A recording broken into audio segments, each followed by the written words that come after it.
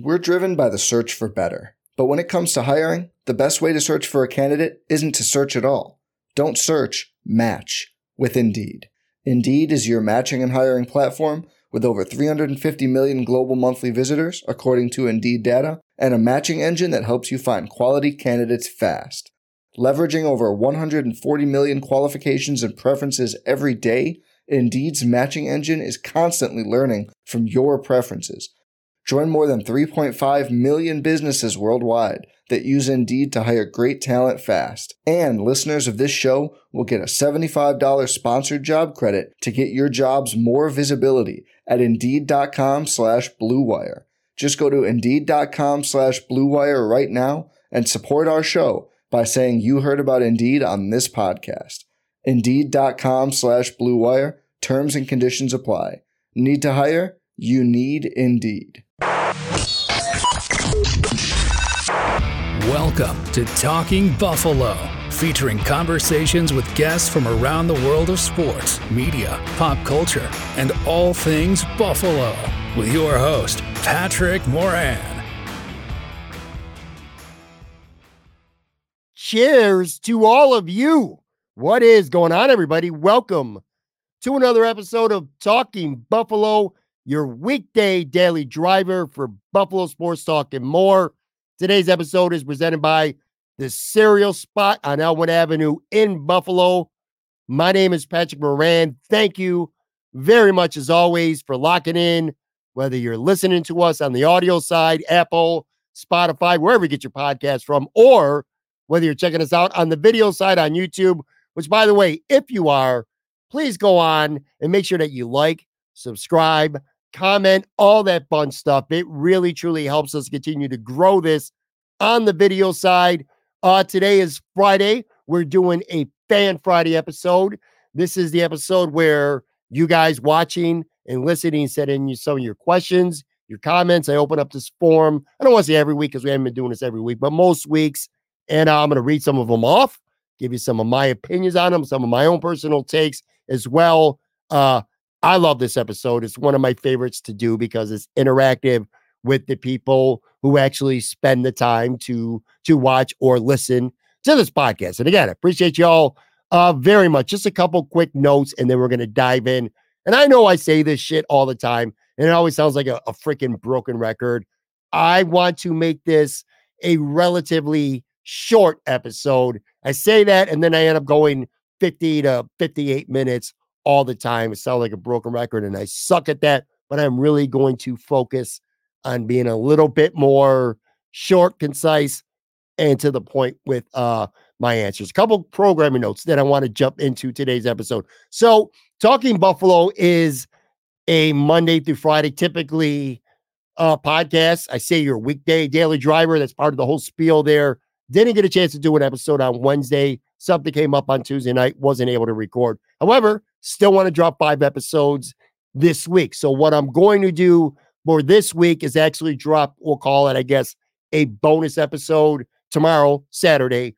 And I got a specific topic here. I put it up on the videos already, if you saw the photo of him. Micah Hyde. So Buffalo Bills safety Micah Hyde, who's been one of the core players since he joined the Buffalo Bills in 2017.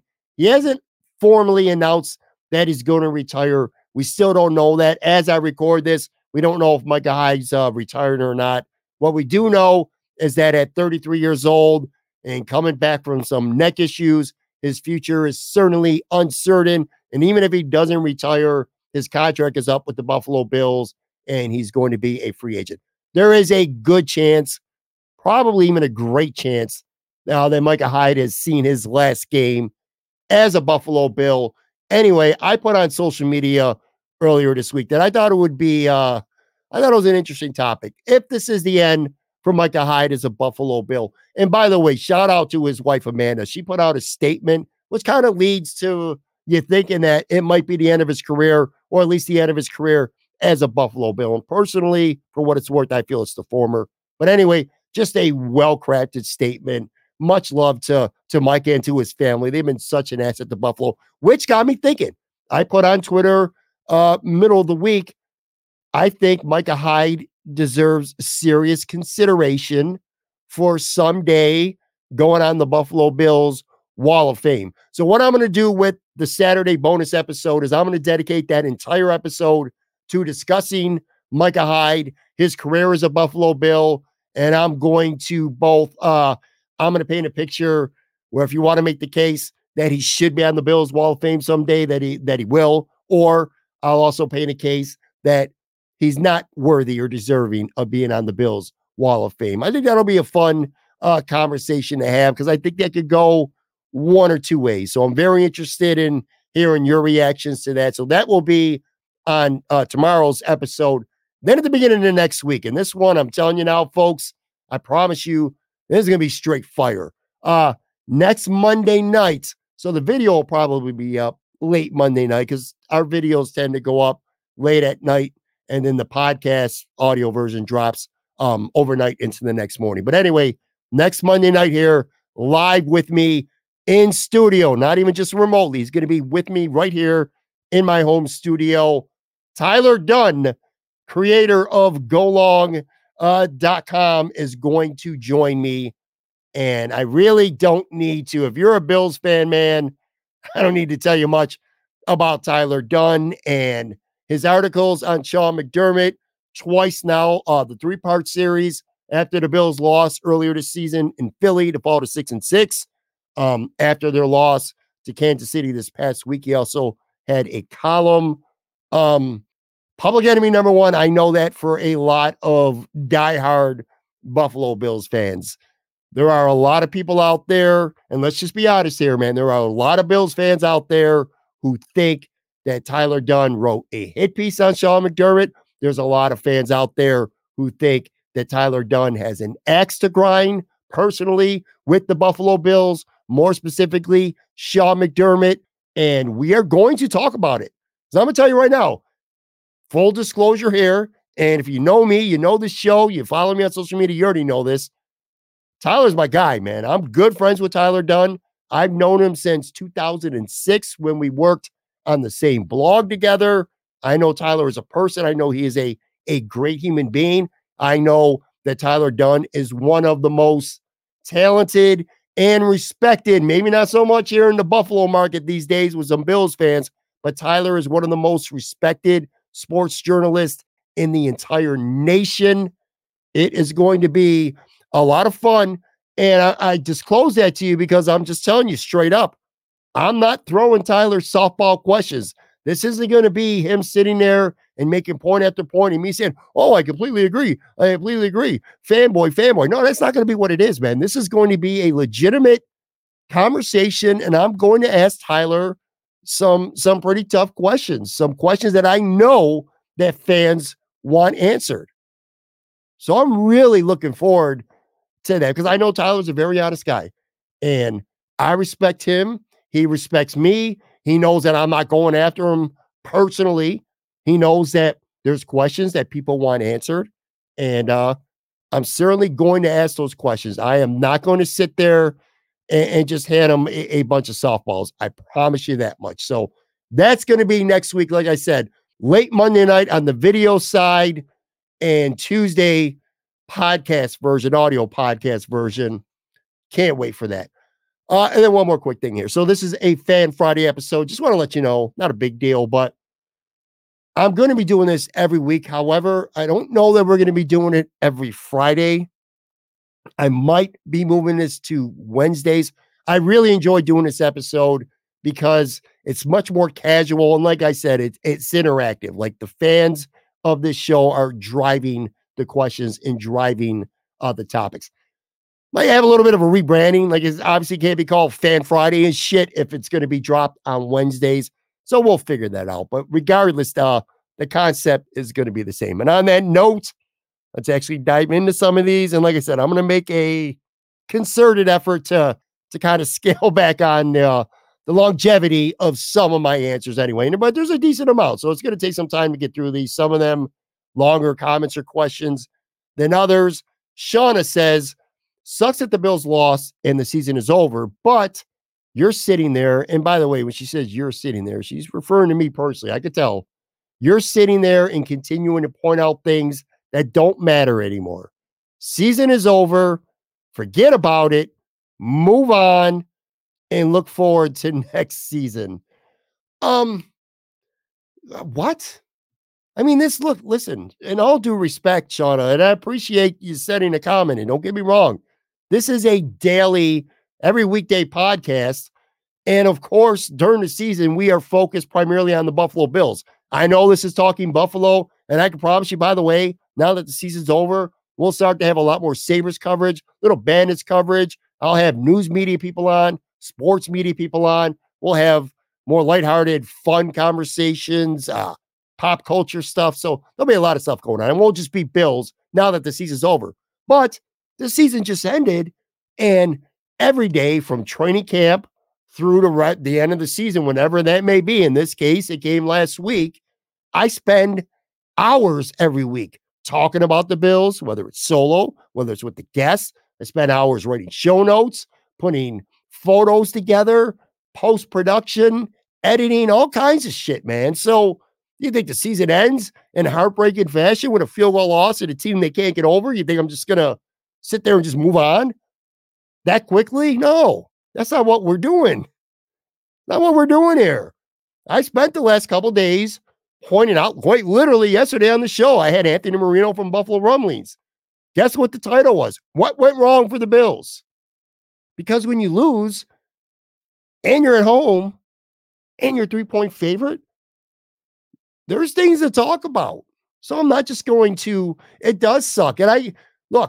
And if you have the ability, Shauna, or anybody out there who agrees with, I don't even know, I'm assuming this is a female, it could be a guy, I don't know, but the name's Shauna. If you had the ability to brush off the loss, be a little pissed off about it, wake up the next day and say, all right, man, season's over, on to the next one. We're on to 2024. That's okay. There's nothing wrong with it. But this is a content, I'm a content creator. This is what I do. We're going to talk about the team ad nauseum. This isn't going to be the last time we talk about the Bills losing to Kansas City last week. I can tell you that right now. So, I don't know. I respect your ability to not, I don't want to say not care, but just to move forward so quickly. But on this show, we will continue, at least at times, not as much anymore because we're going into a new week next week, but we're going to continue to discuss and dissect some of the things that were wrong from the Bills and what we think need to happen for them to get over this hump that they can't seem to get over. The 1 KD Rover 3. With all the injuries on defense, there should have been one DB that was dedicated to running with Kelsey the entire night. Rasul Douglas, Teron Johnson, etc. You can't play zone with AJ Klein and just hope someone is going to be covering him. It was a joke how wide open he was throughout the game. All right, well, you could take Rasul Douglas off that list because that dude could not run. I mean, he might have been the one person on the football field who might have been just as slow as AJ Klein. Yeah, look, I guess it depends on what you're trying to really ask with this question or comment, I should say. One thing I think everyone agrees on is AJ Klein being out there was incredibly detrimental for the Buffalo Bills. I think where the argument comes was there a better alternative? A lot of people will say, in theory, Dorian Williams might sound like the better alternative, but in reality, he really wasn't. This is a point that I have argued with several people throughout the week on, especially on Twitter, and not just fans, by the way, content creators. I'm a big fan of the dudes from Cover One, man. Big fan. Don't mean we got to agree on a lot of shit. And sometimes we don't. And this was one of them. I think it was a big mistake for Dorian Williams to not be out there sooner. And I get it to an extent. He's a rookie, okay? And he's been in Sean McDermott's doghouse for a lot of the season. He's made plenty of mistakes, and he's got him benched for it. He's had a short leash, and there's a reason why he has a short leash, because he's made a lot of mistakes during limited opportunities. I get all that. I promise you. I definitely do. And I don't even have a problem with AJ Klein starting, which, by the way, Balin Spector, we talk about Terrell Bernard being hurt, how big of a blow that was. I think Bernard Spector might have been a little bit of a blow as well, because at least he's a little more athletic than AJ Klein. But because he was out, AJ Klein was that next man up. And, Spector plays and Dotson can move to the other spot, which he was banged up. The Bills were just screwed at linebacker no matter what way you look at it. And it sucks, but that was the reality. But anyway, I get why you would start AJ Klein. He's a crafty veteran. He's smart. He can call a defense. He sees what's going on out there.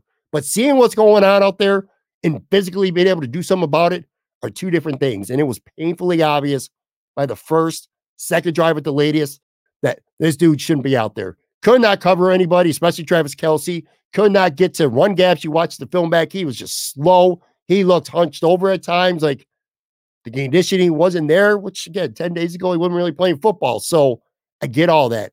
At some point to me, the Bills should have went in early, should have went with Dorian Williams because Dorian Williams may fuck up out there. He may make a big mistake. He may blow an assignment that leads to a big Kansas City play, but he might make a play. He has the athleticism and the physical gifts to make a play. In fact, I think the Bills forced the Chiefs to punt once, and that was in the fourth quarter. And that was on a third down where Dorian Williams had a big part of stopping Patrick Mahomes. So anyway, my point was he may fuck up, but he might make a play. AJ Klein wanted to make no damn play. And that was obvious. So in terms of AJ Klein being out there, that's how I feel about that. You're saying there should have been one DB on him the whole entire game. Maybe, I guess, sure. It's easy to say that in hindsight, but I don't know if you're suggesting that the Bills should have had an extra DB on the field instead of Klein, because that I would disagree with.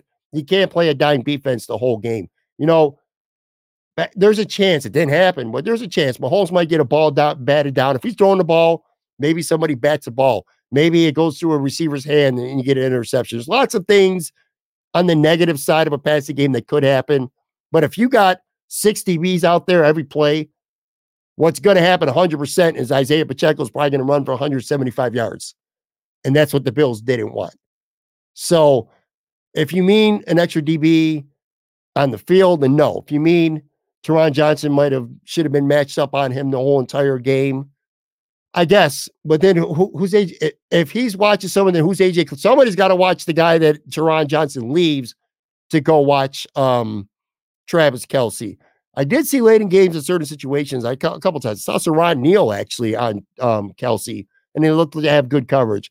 But short of playing a dime defense, I just don't think you could have a dedicated defensive back on Travis Kelce for the entire game when they got one running back and 3 receivers out there.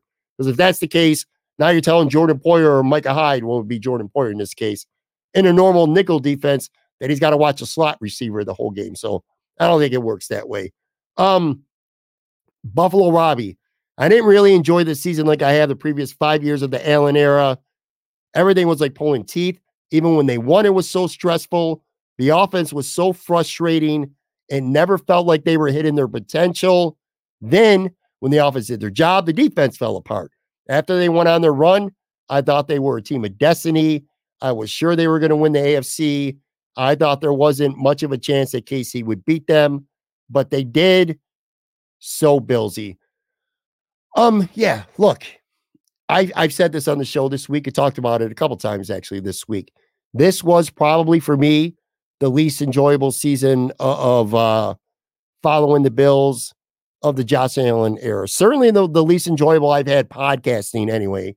And this is going in the year 6 of this podcast here, actually just in a couple weeks. But that's my own doing. That's my own fault. I don't blame the Bills. I blame myself because I had so much angst and anxiety, worry, and nervousness about this team because in my mind, I'm like, this is what I'm telling you in my mind at the time, my thinking, and not right saying, I'm just saying this is my honest thought process. This is the year. They got to get over the hump this year.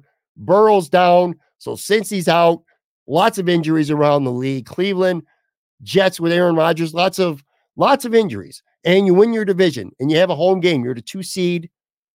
You got this is the year to get over the hump. The Chiefs have sucked on offense for a lot of the season. You get them at home, you beat them at home, and then you take your chances against Baltimore. I really like the Bills to get to the Super Bowl this year.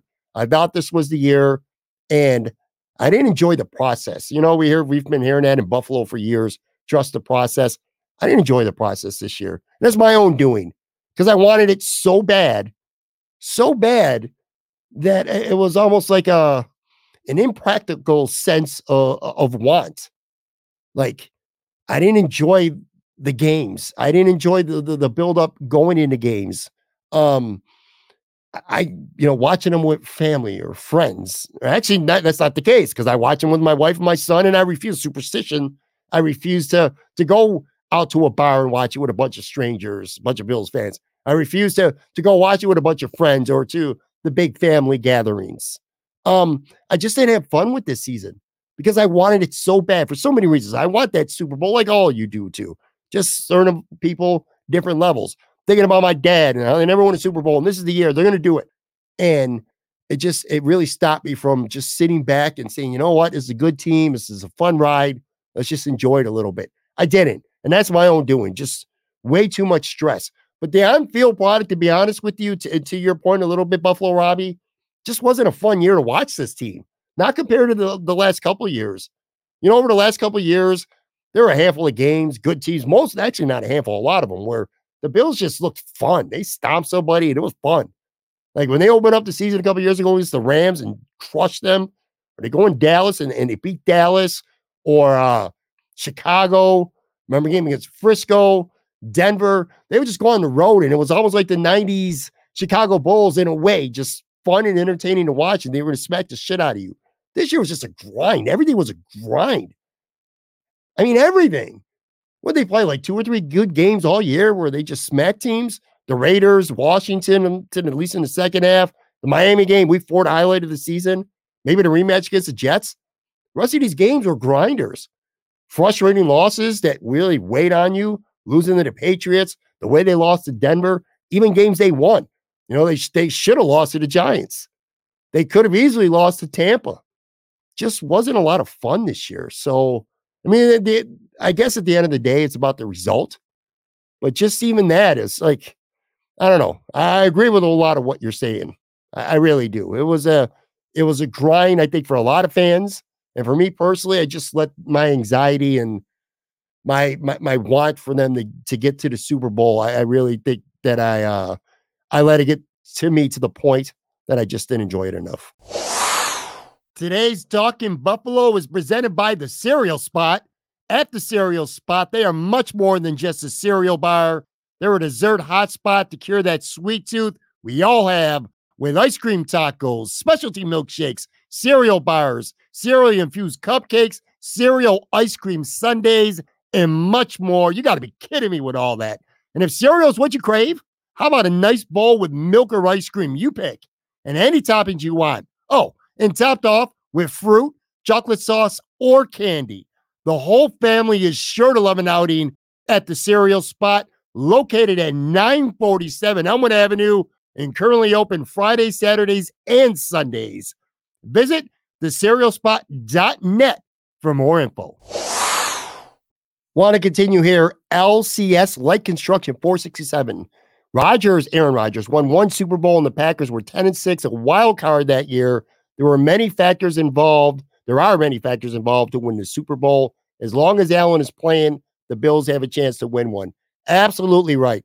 I've made a case, and I'm not going to beat a dead horse here, how I thought this was the last great golden opportunity for the Bills to get it done this year because of the salary cap and all the restrictions and obstacles and challenges that Brandon Beane might have to come over the next year or two financially. But yeah, absolutely. That's probably the way it's going to happen. Like if the Bills win a Super Bowl, probably not going to be when they go 14-3 and they're 1 seed, smack 2 teams, get to the Super Bowl and win. It's probably going to be a year like this where they really got to grind, wild card team, maybe the 6 seed, something like that, win a couple road games, ugly fashion, and then AFC Championship, they go on the road, they just put it together, smack the shit out of somebody, and go on to win a Super Bowl. Obviously, nobody really gives a shit how they get it done as long as they do. But yeah, that's a very fair point, man. Aaron Rodgers only won 1, and he did it when the Packers were just a wild card team.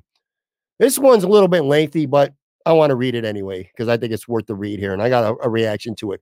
Frank Liani, 6718, says, I actually felt better about this in 13 seconds. I've never made a YouTube video, but I'd be more than glad to explain why.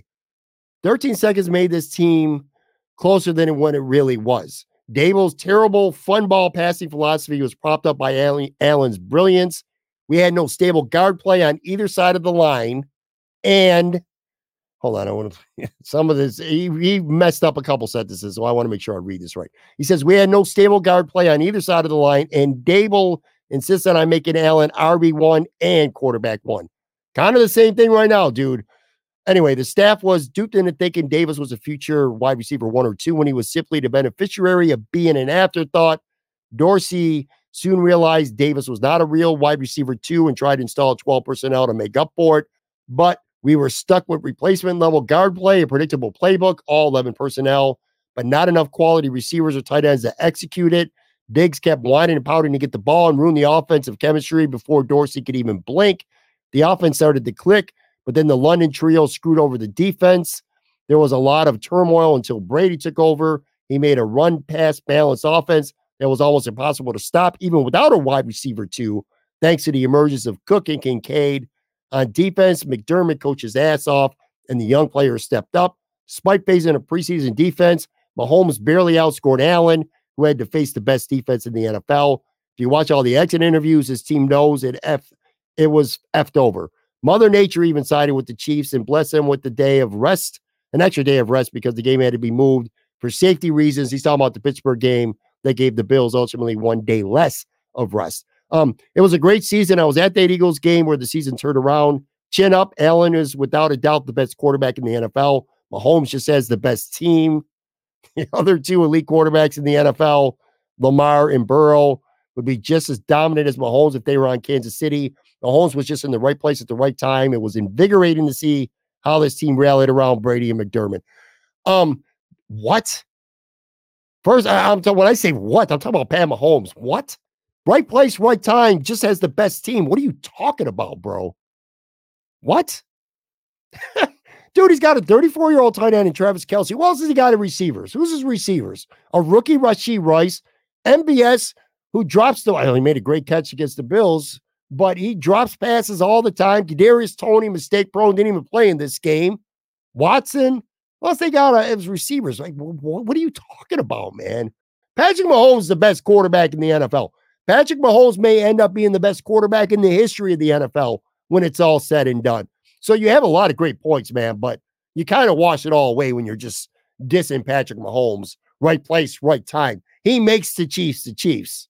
All right, to say anything else, that's just crazy shit. That's crazy talk to me. One thing I agree with you with is in terms of the offense being really not impossible, but hard to stop because of the emergence in Cook and Kincaid. I thought that was I think that's a really good point. Some of your stuff about earlier in the season with making Allen RB1 and QB1 when Dable was still here. Well, that's what we saw at the end of this season too. So that hasn't changed at all. I agree with you about the Gabe Davis stuff. I don't know. It's just really interesting to me that you have these takes, pretty hot, obviously hot takes, but you throw some disses the way of Pat Mahomes. And I don't know, man. I think that's just crazy. Anyway, all right, let's move on here. Maz Vids. This is about the Miami Dolphins, and this is a good one. There are many reasons the Bills are a superior team to the Dolphins, and I think Josh Allen is the least of which. Hear me out. The most consequential difference is cohesiveness. The Buffalo Bills have a clear and concise hierarchy that has assembled specific people for specific roles. Call it culture or whatever you want. I call it hierarchy of competence that was created by Sean McDermott and extends throughout the organization, including the GM and middle management. Miami, in contrast, is a hodgepodge of players and coaches from multiple regimes that have been haphazardly thrown together. There's no clear hierarchy. Most of these players and assistants were already there before McDaniels was hired. The next most important thing that separates the Bills from the Dolphins is balance. Bills can play multiple styles of games. They are capable of doing the finesse, high-scoring style, and they can get dirty, physical, and punch opponents in the mouth. The Dolphins are one-dimensional. They play fast, soft, pretty, and if the game script doesn't go their way, they're in trouble. Great takes. And that is not me being a Bills homer and a Dolphins hater. I agree with you wholeheartedly. I think the Miami Dolphins are a very skilled team, but that team lacks something. I think it's leadership.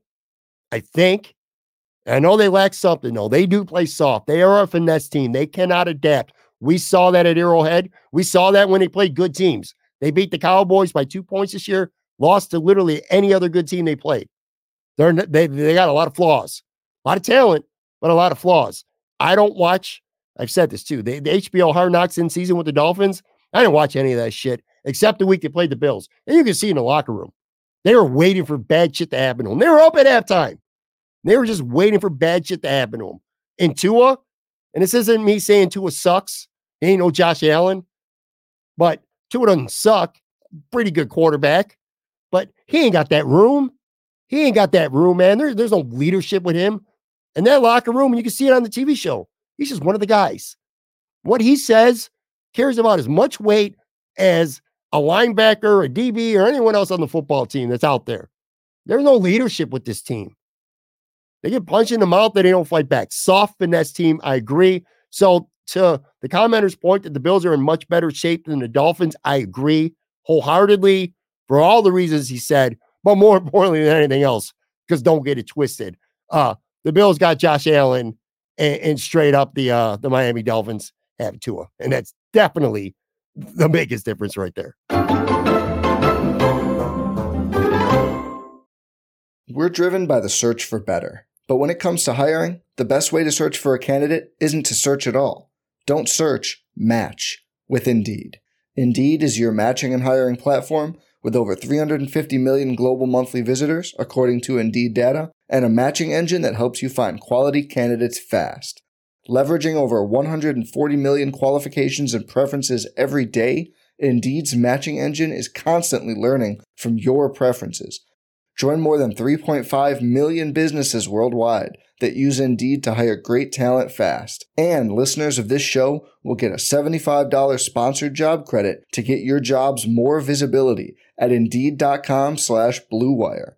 Just go to Indeed.com/Blue Wire right now and support our show by saying you heard about Indeed on this podcast. Indeed.com/Blue Wire. Terms and conditions apply. Need to hire? You need Indeed. Hey, it's Kaylee Cuoco for Priceline. Ready to go to your happy place for a happy price? Well, why didn't you say so? Just download the Priceline app right now and save up to 60% on hotels. So whether it's Cousin Kevin's Kazoo Concert in Kansas City, go Kevin, or Becky's Bachelorette Bash in Bermuda, you never have to miss a trip ever again. So download the Priceline app today. Your savings are waiting. Go to your happy place for a happy price. Go to your happy price, Priceline.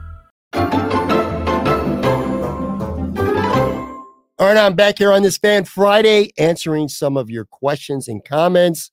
These have been pretty good so far. A couple pretty scathing ones here. One towards Pat Mahomes, another one towards me for not moving on quicker with the Bills. Let's see what we get here down the stretch. Steve P says, who are the Bills' most likely salary cap cuts? All right, I'm going to be honest with you here and get through this quickly. I really don't know yet. And I say that because I refuse during the season and during the playoff run to spend any time, focus, or energy looking at the Bills' future. Potential draft picks. I haven't got into that yet. I've barely looked at the cap situation. I know it's bad. I know it's really shitty. And I know all the pending free agents. I know for the most part, some of the contracts at least anyway. But I haven't really spent time thinking about what the Bills may or may not do in terms of salary cap cuts that are financially related. Off the top of my head, I would say Trey White. But to be honest with you, at this point, I don't know. I will know in the next week or two because we're going to start to evolve into these types of episodes coming up here on Talking Buffalo. What I will suggest, my man Greg Thompson over at Cover One, literally, I haven't had a chance to watch it yet. I will sometime in the next 24, 48 hours or so. But he just put out a salary cap situation entire episode on Cover One. So go find your way over there and check it out. Greg is like a wizard with that shit, man. He is so good at salary cap situations. And I'm sure without even watching it yet, if you feel really shitty and gloomy right now about the Bills cap situation, I guarantee you that Greg will find a way to make you feel better by the end of that episode. And I'm telling you that without even watching it yet. That's just me knowing. I apologize because I don't even have the name for this one, but he says, do you think the Bills should do a real search for OC or just give the job to Joe Brady?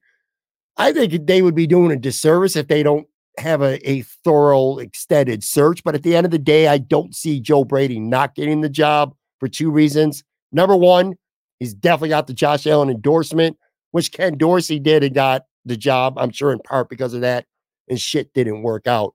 But more importantly, he has a body of work calling plays with the Bills. You know, when Ken Dorsey got the job, he hadn't actually called plays. It was Brian Dable. So there was some unknown here. I think you know what you're going to get with Joe Brady. And he has a body of work now. Good balance with running the ball and throwing the football. And that shit's like Pornhub music right now in the ears of Sean McDermott. You know he loves that shit. He wants an offensive coordinator who's going to want to run the football. That's just who he is. That's the style of play. I know he'll throw the ball, and McDermott said you got to throw it to win a championship. I heard the presser too this week. But at his core, what we saw in Kansas or Buffalo against Kansas City, that's what Sean wants, man. Run the ball, throw it some, explosive plays that were out there, but you didn't make them this game, which cost them. Control the clock, sustain drives, keep the other quarterback off the field. That's Sean McDermott listening to some good music, man. Just loving that shit. Loving it. So I find it hard to believe he's not going to hire Joe Brady. I would say the one thing that might give me just a tiny bit of pause here is Joe Brady is already interviewed for, I can't remember what team off the top of my head. I want to say Atlanta, maybe? I don't know. But I know he interviewed for a head coaching position. I think it was Atlanta, by the way. Another good year. I think there's a very, very real chance that Joe Brady is going to be an NFL head coach, maybe as early as next hiring season. So that might be in the back of your mind a little bit. Do you really want to have potentially your fourth offensive coordinator in 4 seasons for Josh Allen? That's something to be concerned about. But I don't think that's going to stop Sean McDermott from hiring the guy that he wants. And at the end of the day, I'd be really surprised if it's not Joe Brady. Rich Michio says, you talked about the possibility of skipping your cruise if the Bills got to the Super Bowl. Didn't talk about it at all this week. What was going to be the final verdict? All right, I'll be real quick with this. Most people who are watching this show probably watch or listen on somewhat of a regular basis, so you would know this, but I'm sure there's a couple people who may not. I booked a cruise with my wife last, I want to say March or April, and the cruise is for the week of the Super Bowl. Going to the sea, and then spending a day and a half or something like 2 days maybe in Mexico. And it runs simultaneously with the Super Bowl. There was a very real possibility, of course, that the Bills were going to go to the Super Bowl. And I was faced with a very real possibility that I might eat the money. And I talked about this on the show. I might eat a couple $1,000s and not go on the cruise if the Bills got to the Super Bowl, because I didn't know at the end of the day if I would be able to stomach not being in Buffalo the week of the Super Bowl. The parties, the rallies, the vibe of the city. Unreal. I mean, I was old enough that when the Bills went to 4 Super Bowls, I was around, I was a teenager, but I couldn't appreciate that shit. I was too young. Now I'm not. So I would have had a really tough time dealing with that. Then, of course, the game itself. And then if the Bills won, the after parties, the parade. I don't know if I would have been back in time for a parade if the Bills had won the Super Bowl. So we gave serious, and I mean serious, legitimate consideration to not going on this stupid cruise if the Bills got to the Super Bowl. Well, it was only a stupid cruise thinking that we might not go on it if the Bills get to the Super Bowl. At the end of the day, I tell you, we had discussions, and we did decide that if the Bills got to the Super Bowl, that we were going to still go on the cruise. So I would have been watching the Bills play either Detroit or San Francisco, literally somewhere in the middle of the sea near Mexico, had it happen. And I knew, by the way, when we booked the cruise. I'm dumb, but I'm not that dumb. I knew that when the Super Bowl was coming. We got a great deal, and we're going with a shitload of friends that we had made in Florida, this group called MVP. And it's going to be a great time, man. I can't wait. But I knew what was going to go down. I knew how it was going to play out. But it's easy in hindsight, 7, 8 months ago to think, well, if we cross that bridge, if we get to it. Well, we almost did cross that bridge. It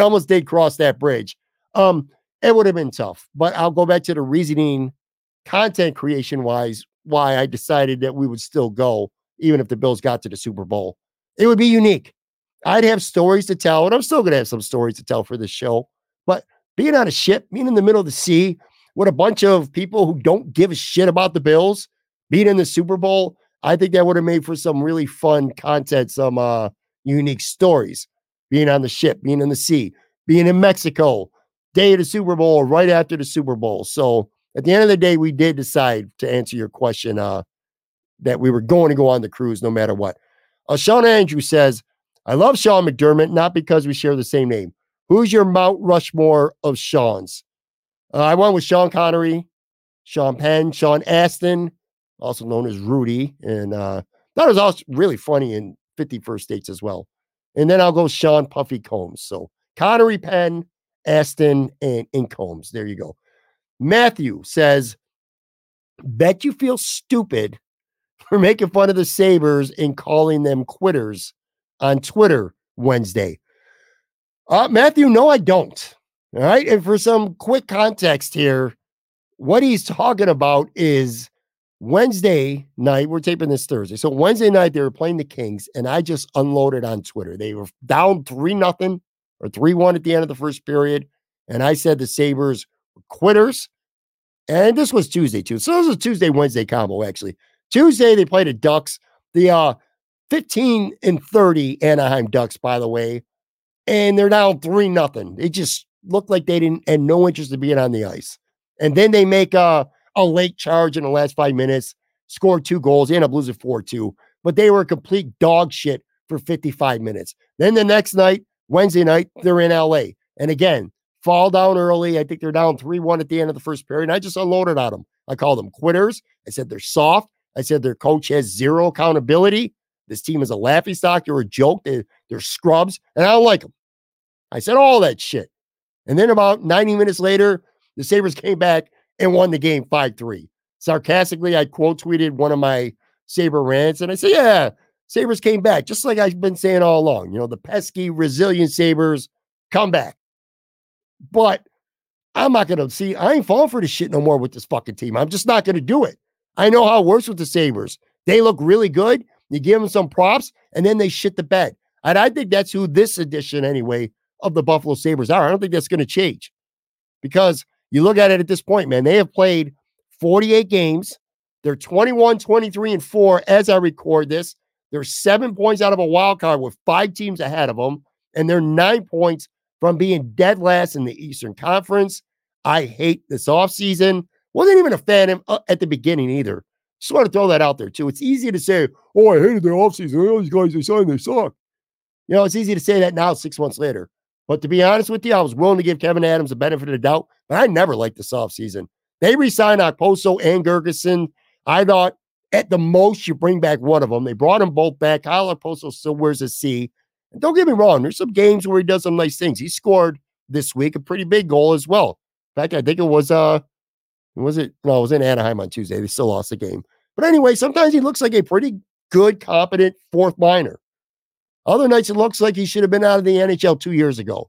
And don't even get me started on Gergensen's. Then you got both these guys playing every night. The 2 defensemen they signed, Eric Johnson, Connor Clifford, these guys suck. All right, they suck. They're old. They're washed, or at least Eric's old and washed. Clifton just sucks. Now I don't get why Boston had him as a healthy scratch so much near the end of last season. Embarrassed himself, by the way, on Tuesday night, literally falling over himself. Got a goal scored on him. Huge NHL internet meme. Just jokes, man. Kevin Adams, you know, he put too much trust, and I love Devin Levi, and I was there too, but I'm a fan. I'm a content creator. I'm not the fucking general manager of a team. Way too much trust in Devin Levi. Clearly, that's hurt them.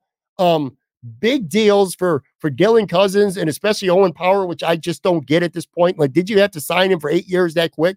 And I kept hearing, oh, it might be a bargain. It'll look like a bargain in a couple of years from now. Maybe, but it also might look like a complete shit deal. And now you got the next Tyler Myers, overpaid dudes, and it's going to be so hard to freaking trade him. So, I don't know. I thought that was way premature. I don't trust Don Granato. Any team that has fallen into a 2-goal hole in the first period, 17, 18 times this season at least, in 48 games, that tells me that you're sleepwalking, man. You're not coming out ready to play. And I've heard people, even in the media, defend him to some extent. I'm like, you're the head coach. Isn't it the coach's job? If your team doesn't come out ready to play, that's got to be on the coach. It's on the players too, but don't tell me it's not on the coach. So, I don't know. And then I look at the one player that I've really liked that I think has been most consistent, and that's up here on the video side on the screen, Casey Middlestat. They might have to trade his ass because they've signed Dylan Cousins and Tage and Owen Power to these monster long-term contracts. I don't think the money's going to be there for Casey Middlestat. So he might be gone. Just really annoying with this team right now. And I don't think it's going to change because they play well for a game and then they suck. And I think they've what consecutive games once, maybe twice at the most this year. It's fucking annoying. Anyway, all right, we're going to wind down here. Royal Rumble. Tom says Royal Rumble predictions. He's going with Punk and Bayley. I'm just going to say quickly, the Royal Rumble is far and away my favorite WWE pay-per-view of the year. I'm a lifelong wrestling fan, by the way, if you didn't know that. Probably the one thing, in life we go through fads and phases where you're into something and you kind of fall out of love with it. I've always been a wrestling fan since I was a little kid, man. My dad used to take me to the Odd every month when WWF used to be in town. Anyway, I'm actually going to agree with you. I really do. And I don't want to overthink it too much. And I don't think it matters too much. The Royal Rumble mattered more when there was only one champion back in the day. But now there's two. So it doesn't even matter. Is it CM Punk? Is it Cody Rhodes? It doesn't really fucking matter. Because CM Punk's going to win. And he's going to wrestle Seth Rollins if Seth can go for WrestleMania. Cody's still going to get Roman Reigns. Or if Cody Rhodes wins the Royal Rumble and he challenges Roman Reigns at WrestleMania, CM Punk is still going to end up wrestling Seth Rollins because there's two championships. Doesn't really matter. Same thing on the girl side. Becky Lynch, whether she wins or not, it's pretty obvious now. They're starting to hint at it a little bit. She's going to end up facing Rhea Ripley at WrestleMania. Bayley, I can see winning. Storyline wise, be pretty cool because you'll think that she's going to challenge Rhea, but in reality, she's going to end up challenging Io Sky as Damage Control falls apart. But my point is, it doesn't really matter. Doesn't matter from a title standpoint, but it's still fun as hell to watch. So I'm going to go with Punk. Actually, no, I'm going to change my mind. Change my mind on the record. Cody Rhodes, 2-time winner, Royal Rumble. That's how that's just going to play out. Last question here. Genie, 4968. Name a random regret you have. Mine is having a ticket for a Sabres game and giving it away. It was the night the Sabres played Philadelphia and Matt Barnaby fought with Garth Snow in 1996. The brawl was crazy. It was fun. I watched it from home and I was so mad I wasn't at the arena. I remember that very well. Yeah. Garth Snow poked him with the stick and all hell broke loose. That shit was fun as hell. Matthew Barnaby, crazy ass son of a bitch. So was Garth Snow. Anyway, random. Okay, you said random. So that's clear. This isn't like biggest regrets of all or, something like that. Cause I probably have a million way deeper than this one. But since you said random, it got me thinking. And I came up with this. When I was a kid, I was an avid, and I mean avid, sports card collector. Mainly baseball, but I did collect football and hockey as well. So I say sports cards instead of just baseball. But it was mainly baseball. And I'm old. So I'm talking from being a really young kid in the late 70s through like the mid 80s, 85. I remember the 86, I would say 87, even in the 89. So we're going to go with a whole decade, like 77, 78 to 1989. I collected cards avidly. It was my passion. Obviously, I was a kid and didn't have a fucking job. So I didn't buy the cards. I would save up money, sucker my mom, my dad, whoever I could get. Remember one year for a birthday present, my parents went to the store. I think it was Buzzingby on 4th and Grant on the west side. Brown paper bag, filled it up with baseball cards. Anyway, I had thousands and thousands and thousands and thousands of baseball cards as a kid. And I look at some of the values of them today. Whoo! But anyway, back in the day, I'd fuck with them and I would throw them against the wall. We would play, I forgot what the game was called, but we would throw the cards against the wall. The closer one got to keep the cards. I would trade them with my friends. And it wasn't because of value. It was because this player's a better player. I like this team more, et cetera, et cetera. I'd play games with them. I'd fake fight with my cards. Didn't take care of them is basically what I'm telling you. And now I look back today, how much those cards are worth. And I get sick sometimes. Like I'll see on a website, this card available 1,500 or 400 or 300. I'm like, I had 7 or 8 of those cards. I literally, if I would have taken care of my cards as a kid, which again, I'm a fucking kid. I don't have any foresight, but had I known and took care of my cards and put them in plastic, thousands and thousands and thousands of dollars. I guarantee you I had many thousands of dollars worth of baseball cards. Easily. And I fucked them all up. I don't have any of them. I mean, I remember at one point my cat pissed on one of my brown paper bags. That's where I used to keep a lot of my cards in paper bags. And then ultimately some boxes, shoe boxes or whatever. But yeah, man, holy shit. I'd have a lot more money as an adult if I would have took care of my cards when I was a little kid. Also, a couple pairs of Air Jordans, 88, 89. I got a settlement when I was a kid. I got in a car accident or something when I turned 18 or something like that. I got it. I remember, I know I bought 2. I think it might have been 3, but I know for sure I had 2 vintage pairs of Air Jordans. And then those are worth today thousands and thousands of dollars. Even if those aren't in great shape, those are still worth a shitload of money. So yeah, man, being a kid, being young and dumb and not knowing any better has cost me with my sports collectible stuff, especially cards, thousands of dollars. Good question. All right. And we're going to, on that note, end this episode. Again, I will be back tomorrow with an episode dedicated to Micah Hyde and if he is worthy, an examination of if he's worthy of going on the Bills Wall of Fame someday. Besides that, talk to you tomorrow. And if you don't catch the show, have a good weekend. I'll be back with brand new episodes next Monday. Talk to you then.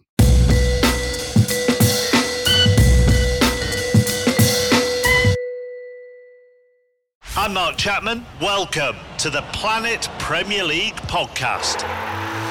Each week, Cesc Fabregas, Nader Manua and myself talk all things Premier League. As a player, you don't have time to talk. No. You don't have time to make a plan. You just need to deal with wave after wave after wave. We watched Coach Carter and he said, afterwards, the game's just about doing this for your teammates. And I remember looking around halfway through the film and half the squad was asleep.